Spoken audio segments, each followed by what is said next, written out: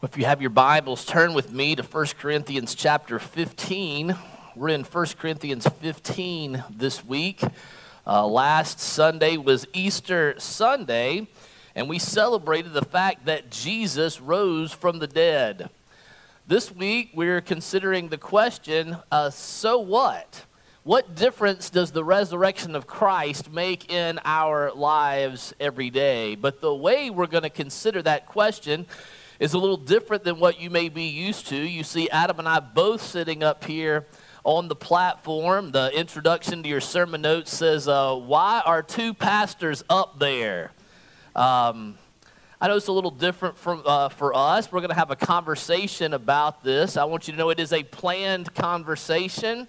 Adam and I have been together all week. Monday, we left and drove together to Louisville, Kentucky, and we're together for the gospel conference all week. Drove back Friday, stayed in the same hotel room together. That is together for the gospel, I think, if you're staying in the same room. And so we've been thinking and talking about these things all week. And you may be thinking to yourself, well, is this okay? You're supposed to have like one guy stand and preach. And that's good if you're asking that question, because everything we do here at Redeemer Church, we want to be driven by what the Word of God says. And the only things we do in worship are things that God says that it's okay to do in worship. And so this is something our session talked about, more than one meeting. And our session did approve that. We don't make these decisions. We are part of a group of elders that together make decisions about life in our church. And for us, if you're in 1 Corinthians 15, probably the most direct passage right before this is in 1 Corinthians 14. And Paul is giving rules for orderly worship. And in verse 29, he says it's okay to let 2 or 3 different people speak in a worship service. And so looking at that, of course, the elders are still to weigh what is said and to determine what's true and what's not true, what's orthodox. But we felt like there was scriptural precedent there in 1 Corinthians 14. And so we wanted to try this approach. And I want you to hear our heart about it, okay? We're not trying to be different just to be different, just to try something unique. It's not, we don't want to be new just for new's sake. But our heart is for more people to hear the truth of the gospel. And we're still going to have guys stand at the front and preach for 30 or 35 minutes. And some of you are saying, I hope you keep it at 35, right? We're still going to do that here. But if some folks are able to hear more clearly, if we can communicate the gospel more clearly in a, morning talk show environment. I've got my Fruit of the Spirit coffee mug there and water. If some folks can hear this format better, we want to declare the gospel in this format as well. So just hear our heart. What we want is for more people to be able to hear this. So, maybe this will turn, you'll think maybe somebody who wouldn't listen to a normal sermon of Redeemer Church, when this is over, you might refer them to the podcast of this talk or this conversation between two guys, and maybe that'll be easier for them to hear. We've never done this before, so be patient with us as we attempt to wade into this together. But as we were thinking about this question, we thought 1 Corinthians 15 was a good place to go. And so, Adam, why don't you talk about that, how we arrived at 1 Corinthians 15? Yeah, so, we're coming off Easter, so it seemed like an easy way to follow up from just celebrating the resurrection of Christ. And you come to 1 Corinthians 15, Paul makes several pretty significant theological statements related to the implications for us of Christ's resurrection. Some that we might not think about, some that you're going to be like, oh yeah, that's what I think about every time I think of Christ's resurrection. So, but what I want to make sure that we understand is, like, the resurrection was not just God proving Jesus is the Messiah. Like, there was way more than that to it. And so as we get into 1 Corinthians 15, I think it's important for us to have some understanding of what's going on in Corinthians. Again, you're probably familiar with this home run of a church here in Corinth who has all kinds of issues, right? And if you go back and read through 1 Corinthians, the whole book of 1 Corinthians, you'll see it very quickly. Chapter 3, there's divisions in the church over which pastor is better, me or Scott. No, I'm just kidding. Paul or Apollos, okay? Chapter 5, there's public knowledge of this guy sleeping with his stepmother.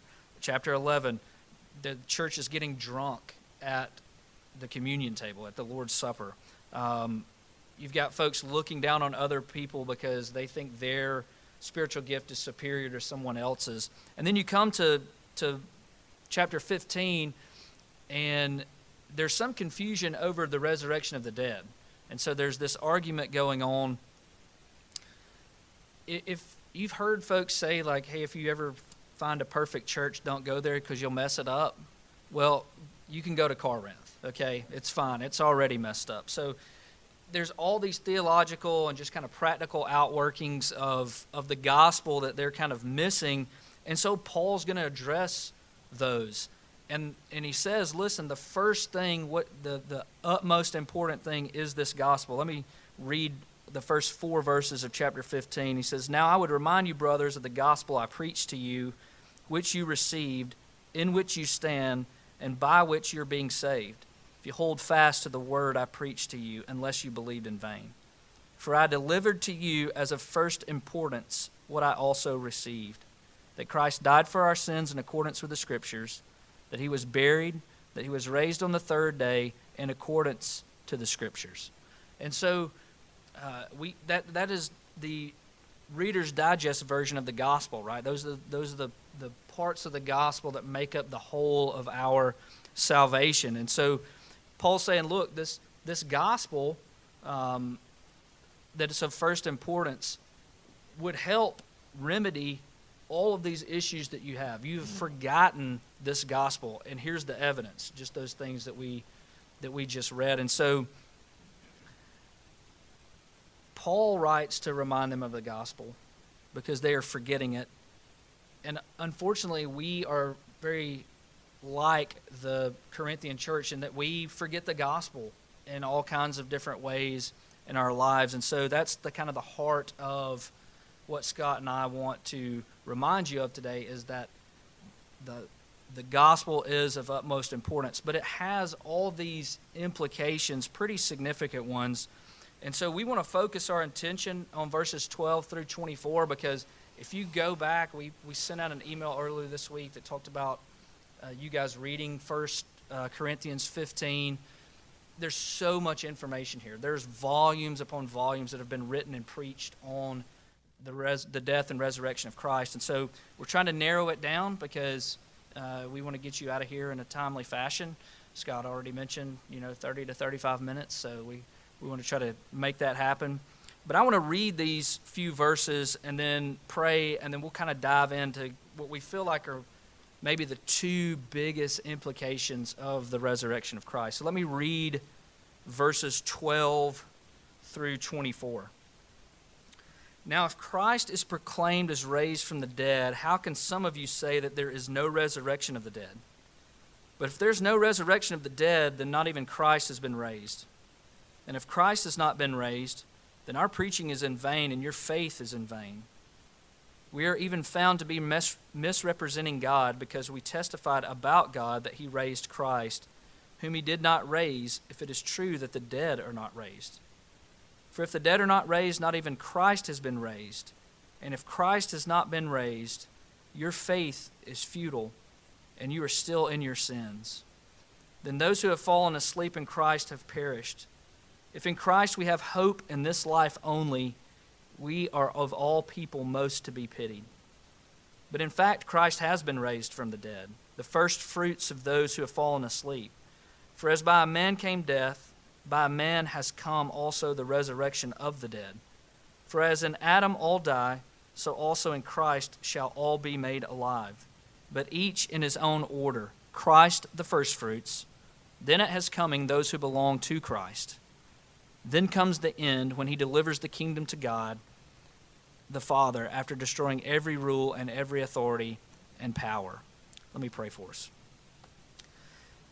God, we do pray that you would open our eyes to the truth, that you would hide this truth in our heart, that it would make a difference tomorrow and the day after that and the day after that. That this is not just church speak or a good lesson, but it's life-altering truth. And that when we obey it, it glorifies you. It exalts the name of Christ. So, Holy Spirit, would you help us to not just hear this, but obey, respond to it. We pray this in Christ's name. Amen. Amen. You've got an outline. We have 2 points. Aren't you excited? 2 preachers, 2 points. There's a theme here. The first one is, since Christ has been raised, you are no longer in your sin. And I'm going to go ahead and give you the second one. Since Christ has been raised, you will be raised.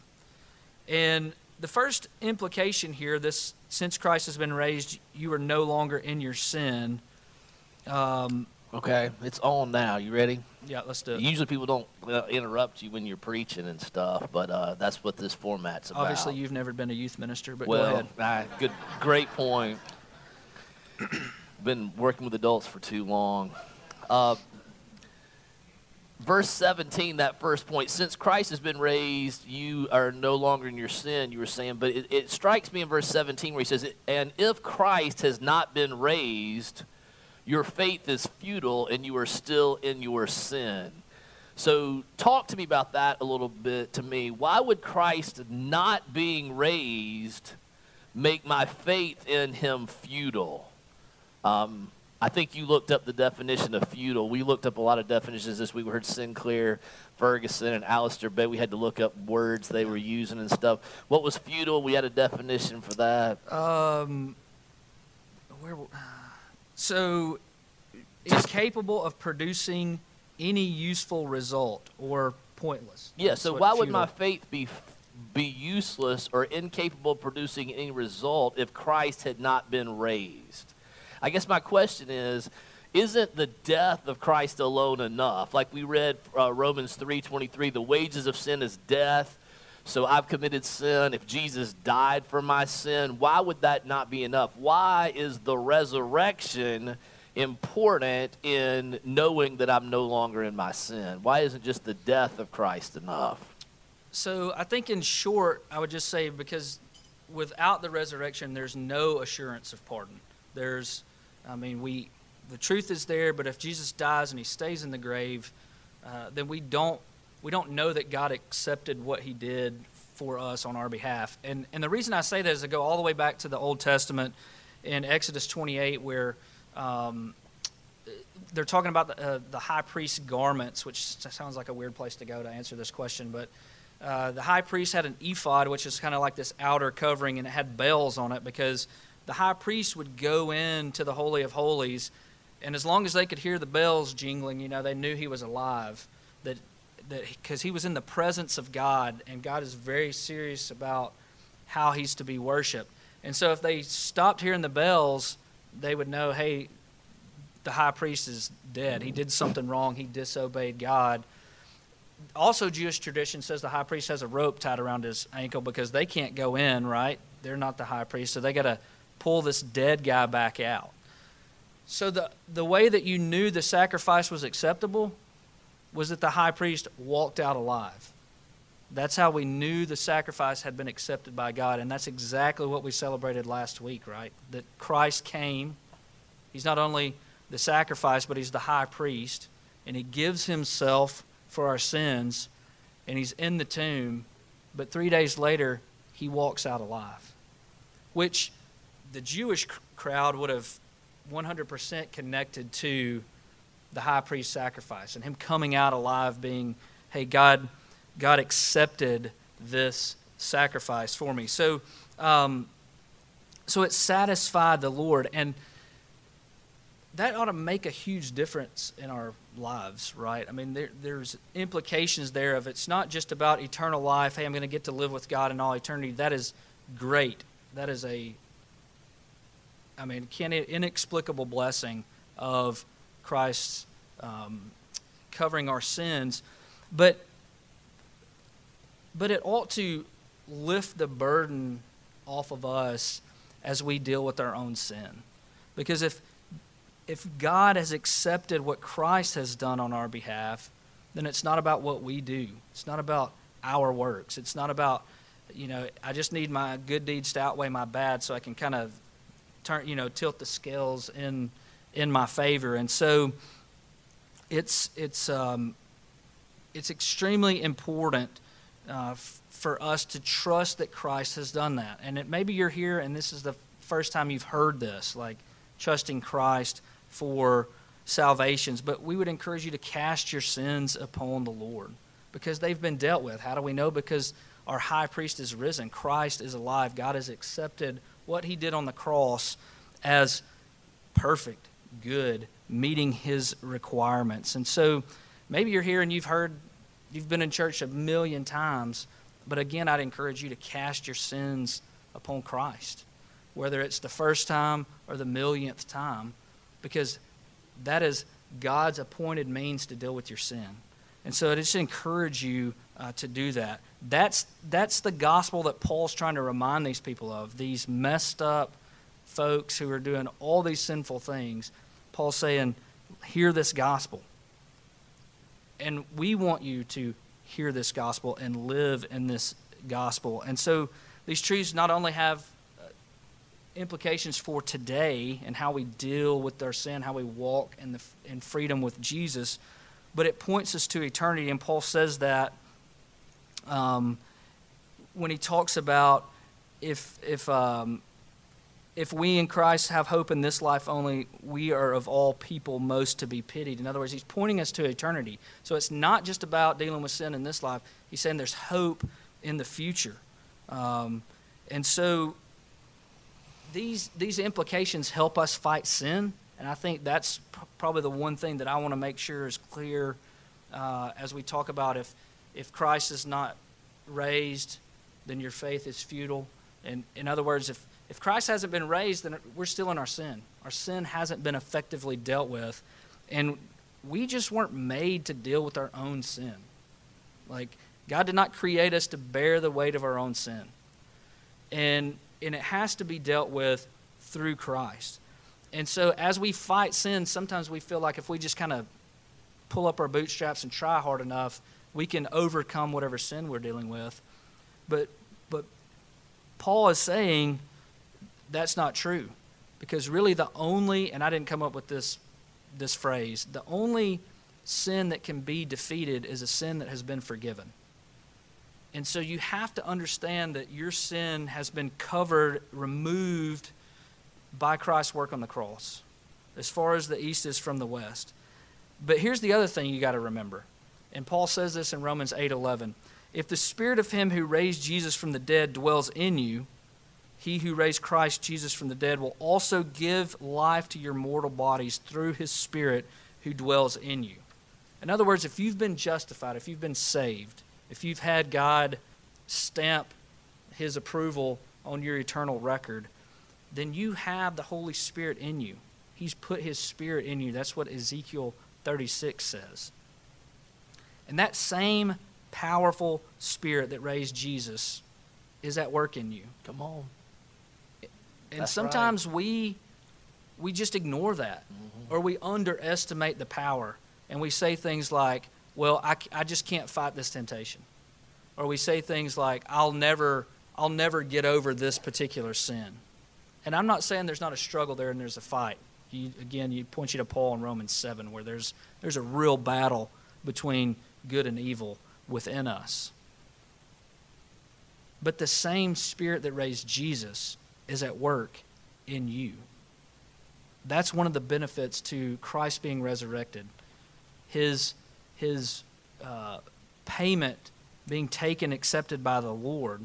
So, and Paul makes this connection here, even in 1 Corinthians 15. If you look at verse 34, which we didn't read, he says, "Wake up from your drunken stupor, as is right, and do not go on sinning." In other words, in light of this should help you fight against your sin, if you know that the Holy Spirit is at work in you. Listen, your faith, my faith, if we're trusting Christ, is not futile. Because the object of our faith is not futile. The object of our faith is omnipotent, all-powerful, in complete control. Amen. I read somewhere there it says, "And greater is he that is in you than he who is in the world." Yeah. 1 John 4:4. Yeah, so as I'm looking at this, we have eternal life. It helps us in our fight against sin and temptation. I'm also, I think one of the implications that Paul gets to later in the text is it helps us in our service of God. And as we do kingdom work and do things, and as we serve God. Some people come to me and I'm like, well, how can we get you involved in doing stuff at the church? How can we get you, we talk about Path, that we pray and are in the Word every day. We attend on Sunday. We take time to be in some kind of spoken, and then we have a personal ministry. And as I'm trying to help people find what their personal ministry is, whether that's within the walls or outside the walls of the church, some people say, look, you don't know what I've done in my past, right? You don't know the things that I've done, the things I've been involved in. And because of those things, I just don't think I can be used of God. I don't think I can serve him. I don't think that is possible. And I have to just be real honest and say, no, I don't know everything that you have done in the past. That is true. But what I do know is that God uses broken and messed up people like you and like me to accomplish his purposes. In fact, those are the only kind of people God uses, right? Because we're all broken and messed up, right? Think about that sermon series in Abraham that we're going to finish up, we'll get back to next week. I mean, he only tries to give his wife away as his sister 2 times, right? Once to Pharaoh, once to Abimelech. He, has all these doubts. When he can't have a child, he has with his wife, he has one with her handmaid outside the bounds of their marriage. When God says, no, I really am going to give you a child with your wife, he laughs in God's face. And, when Hagar and Ishmael begin to cause problems, they basically turn them out in the wilderness to die of exposure. I mean, this is not like, he's really a coward and a doubter. And is not, the hero that we make him to be. In fact, the Bible seems to go out of its way to show the flaws in all the biblical characters that we look up to, I think, to make this point, because God still uses Abraham and God still uses us despite our sin. Because of the finished work of Christ on the cross, all of our sin is forgiven in the past and in the present and in the future. I get surprised by stuff that I do, but God's not surprised by those things, and we are still forgiven for those things. And in fact, Paul makes that application at the end of the chapter. If you look at the last verse there in 1 Corinthians 15, Paul says in verse 58, therefore, my beloved brothers, be steadfast, immovable, always abounding in the work of the Lord, knowing that in the Lord your labor is not in vain. And so I think that's another one of the implications. Eternal life helps us to fight sin and temptation, and then also helps us to persevere in kingdom service. You got anything else on that point 1? I think that's good. Well, let's look at point 2. I want to keep it moving here. Point 2 that we've got there is, since Christ has been raised, you also will be raised. Since Christ has been raised, you also will be raised. And I see that in verses 20 and 23, if you want to look at those. And in fact, I'm going to read this, and Paul mentions something about Jesus that he's going to say 2 times. So be listening for that in the text, all right? I'm going to ask you. Ready? He's going to say it twice. You ready? Right. Verse 20, but in fact, Christ has been raised from the dead, the first fruits of those who have fallen asleep. For as by a man came death, by a man has come also the resurrection of the dead.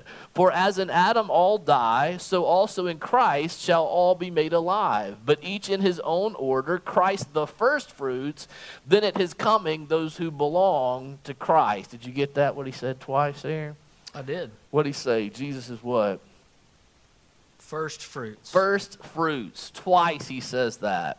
Now, I don't know about you, that's not a word I use a whole lot, first fruits. And it's funny, we were laughing about Adam was helping us understand that first point by going to the Old Testament, the high priest's garment. And I'm about to go Old Testament on you again. Leviticus 23 is the festival of first fruits. But we were laughing, saying, it's funny that both of these points, in order for us to understand the New Testament, we have to understand the Old Testament. And one of the reasons we don't read the New Testament rightly a lot of times is because we don't know our Old Testament. And we're the only people in the world who think we can just pick up a book and start reading 2/3 of the way into it and just only read the last third and think we're going to understand what's going on. But that's a different sermon for a different day. All right, Leviticus 23, you can go in there and read, and God tells Moses that when the children of Israel enter the promised land, they're supposed to celebrate this festival of the first fruits. And so at the first harvest of the year, which in this area of the world is usually barley, usually in the springtime, they were to bring a sheaf of the barley and bring it with some other sacrifices to the priest, and the priest would hold up the sheaf and wave it before the Lord as they made sacrifices. And the text is very specific in Leviticus 23 that this is to be done on the day after the Sabbath. Remember that, okay? The day after the Sabbath is when they're supposed to raise up this sheaf. So what's going on in this festival of the first fruits? Why does God have the people do this? Well, what he is training his people to do is to give them a reminder to thank God for the provision that he makes. It's like Thanksgiving, right? We remember, and we're taking time to remember that God has provided the things that we have. And so it taught the people to say, thank you, God, for these first fruits of the harvest. And since you've been so faithful to provide these first fruits, we were already starting to see the fruits of our labor. We know that you're going to be faithful to provide a bountiful harvest at the end of the season.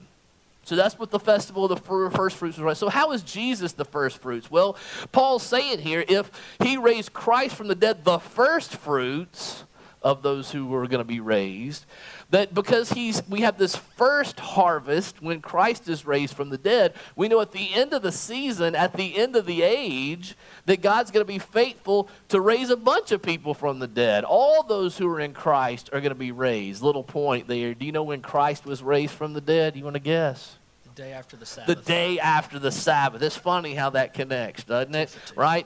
Crucified on Good Friday. Saturday would be the Jewish Sabbath. And then we worship on Sunday because that's Resurrection Day, the day after the Sabbath. So what do we say? Ain't God good that way? So, but there are a lot of implications, the fact that we're going to be raised from the dead as well. Why don't you talk about some of those? Well, I think the first one for me, as we were kind of talking about this, is think about the new heaven and the new earth, that we'd be resurrected with a physical body. And I think a lot of times in culture, just in various cultures, that we think of heaven, the afterlife, as some ethereal place. I'm reminded of Looney Tunes, particularly Sylvester the Cat. And if you don't know what I'm talking about, then your parents weren't good parents. They didn't set you in front of the TV with Looney Tunes, then you missed something. But like Sylvester the Cat, after he's been hit in the face a few thousand times with the frying pan, he like floats up to heaven and he gets little wings and a halo and he plays a harp and he sits on a cloud. And if you read the Bible cover to cover, I don't even think that's close to the picture being painted of heaven. Honestly, the new heaven and the new earth sound a lot more like the great theologian Hank Williams Jr., his song, If Heaven Ain't a Lot Like Dixie. I don't want to go. Yeah, there's like physical things going on there, right? There's singing, there's people. And so when we look at this, and we look at even Jesus' resurrected body, it's a physical body, right? He eats with his disciples. He's got scars that Thomas can feel with his hands. And so it's not just some ethereal. And I say that because when I see Sylvester the Cat on the cloud playing his harp, okay, I'm like, I don't want to go, right? Hank Jr., be proud. I don't want to go to that kind of heaven. It looks horrible, right? But as you read what the Bible says about the new heaven and the new earth, it gets me really, really excited that we have these physical bodies, that we're going to eat, that we're going to interact with each other, all the times in the Bible it talks about the kingdom coming to earth. Jesus prays that way, right? Your will be done on earth as it is in heaven. So this kingdom is coming down in Revelation to be here on this earth, and so we'll experience natural beauty. It's not like God's just going to crumble up this earth and throw it away. Really, when Christ says, I'm making all things new, he's saying I'm renewing all things. Like, I'm gonna clean this mess up, and we're going to live together for all eternity in this glorified earth. Yeah. And so it'll be even better than Eden. You know, Eden, there was a possibility to sin. In the glorified heaven, that's taken away. There's no possibility of sin. God will wipe every tear from our eye. And that's the part, I think, when I think about eternal life, it's not just the living forever, because, I mean, Sylvester the cat was living forever, and that didn't look very fun, fulfilling. But this idea of the new heaven and the new earth where abundance flows and we're interacting with one another and we're praising the Lord just kind of gets me real excited. Absolutely. I think, you're right. That image in Revelation 21, that it's not that we go up to heaven, it's that heaven, the new heavens come here to us. The new Jerusalem comes down. And you're right. I mean, there in verse 5 or so, God says, behold, I am making all things new. He doesn't say, behold, I'm making all new things, right? So that's not the crumple of the paper toward. He's making all things new. So we're going to continue to enjoy. Isaiah talks about we're going to plant vineyards and enjoy them. We're going to build houses. We're going to, in the new heaven and the new earth in particular, we're going to do those things, interact with nature. That's going to be possible because there's a physical resurrection. But it's not only that we'll be raised in the future, and so yes, we enjoy eternity, that kind of eternity. It also has implications for the here and now, right? What that means is that this world matters. You do know that's why Christians care about this world, right? That's why Christians started hospitals, because God is making all things new, and so we're about the restoration of all things. That's why Christians care about the environment. That's why Christians care about injustice. That's why Christians care about poverty. We can get real focused on just spiritual things, but if God is making all things new, then that means he cares about this creation enough that he's going to fix it and fix what's broken and messed up. And that means that we want to make the world a better place because God cares about this physical world. That's kind of big and cosmic, for millennials, that's enough. Yeah, we're going to make the world a better place. Yes, that's enough. If you're some generations, we want something a little more personal, a little more individual, and I think we can do that, right? Because I will live forever in a renewed creation in this glorified state without sin, better than Eden that you're talking about. Because that's true, watch this. What that means is I don't have to have it all in this life. You see that? As Americans, we're lied to that we need to get all we can get right now. And Paul said, if you don't believe that Christ was raised from the dead and you don't believe we're going to be raised from the dead, he says in this chapter, well, then you ought to just eat, drink, and be merry because tomorrow you die and there's not anything else.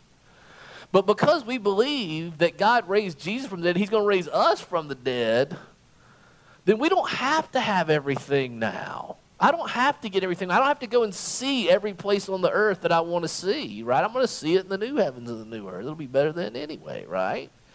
It means I can be generous with my stuff. I can give stuff away because I don't have to accumulate things now in this, because I'm not living for this life.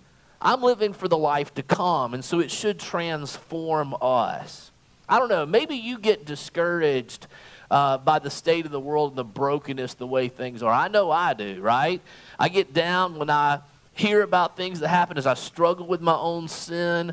I get discouraged when I see pain and suffering in the world, when I hear you talk about the things you're facing, when I listen to the news, or if you weren't depressed before you came in here, man, that offertory lease saying will put you in a depression, right?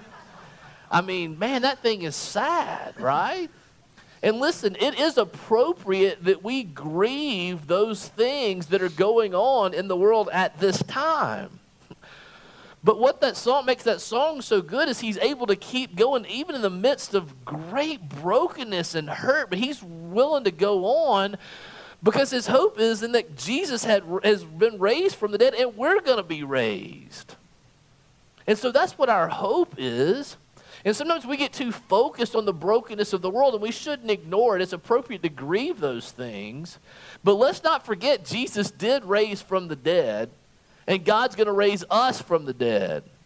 And so that means, yes, we can resist temptation to sin because the Spirit of the resurrected Christ lives in us. It means that God's begun to reverse the effects of the fall because he's already conquered sin and death.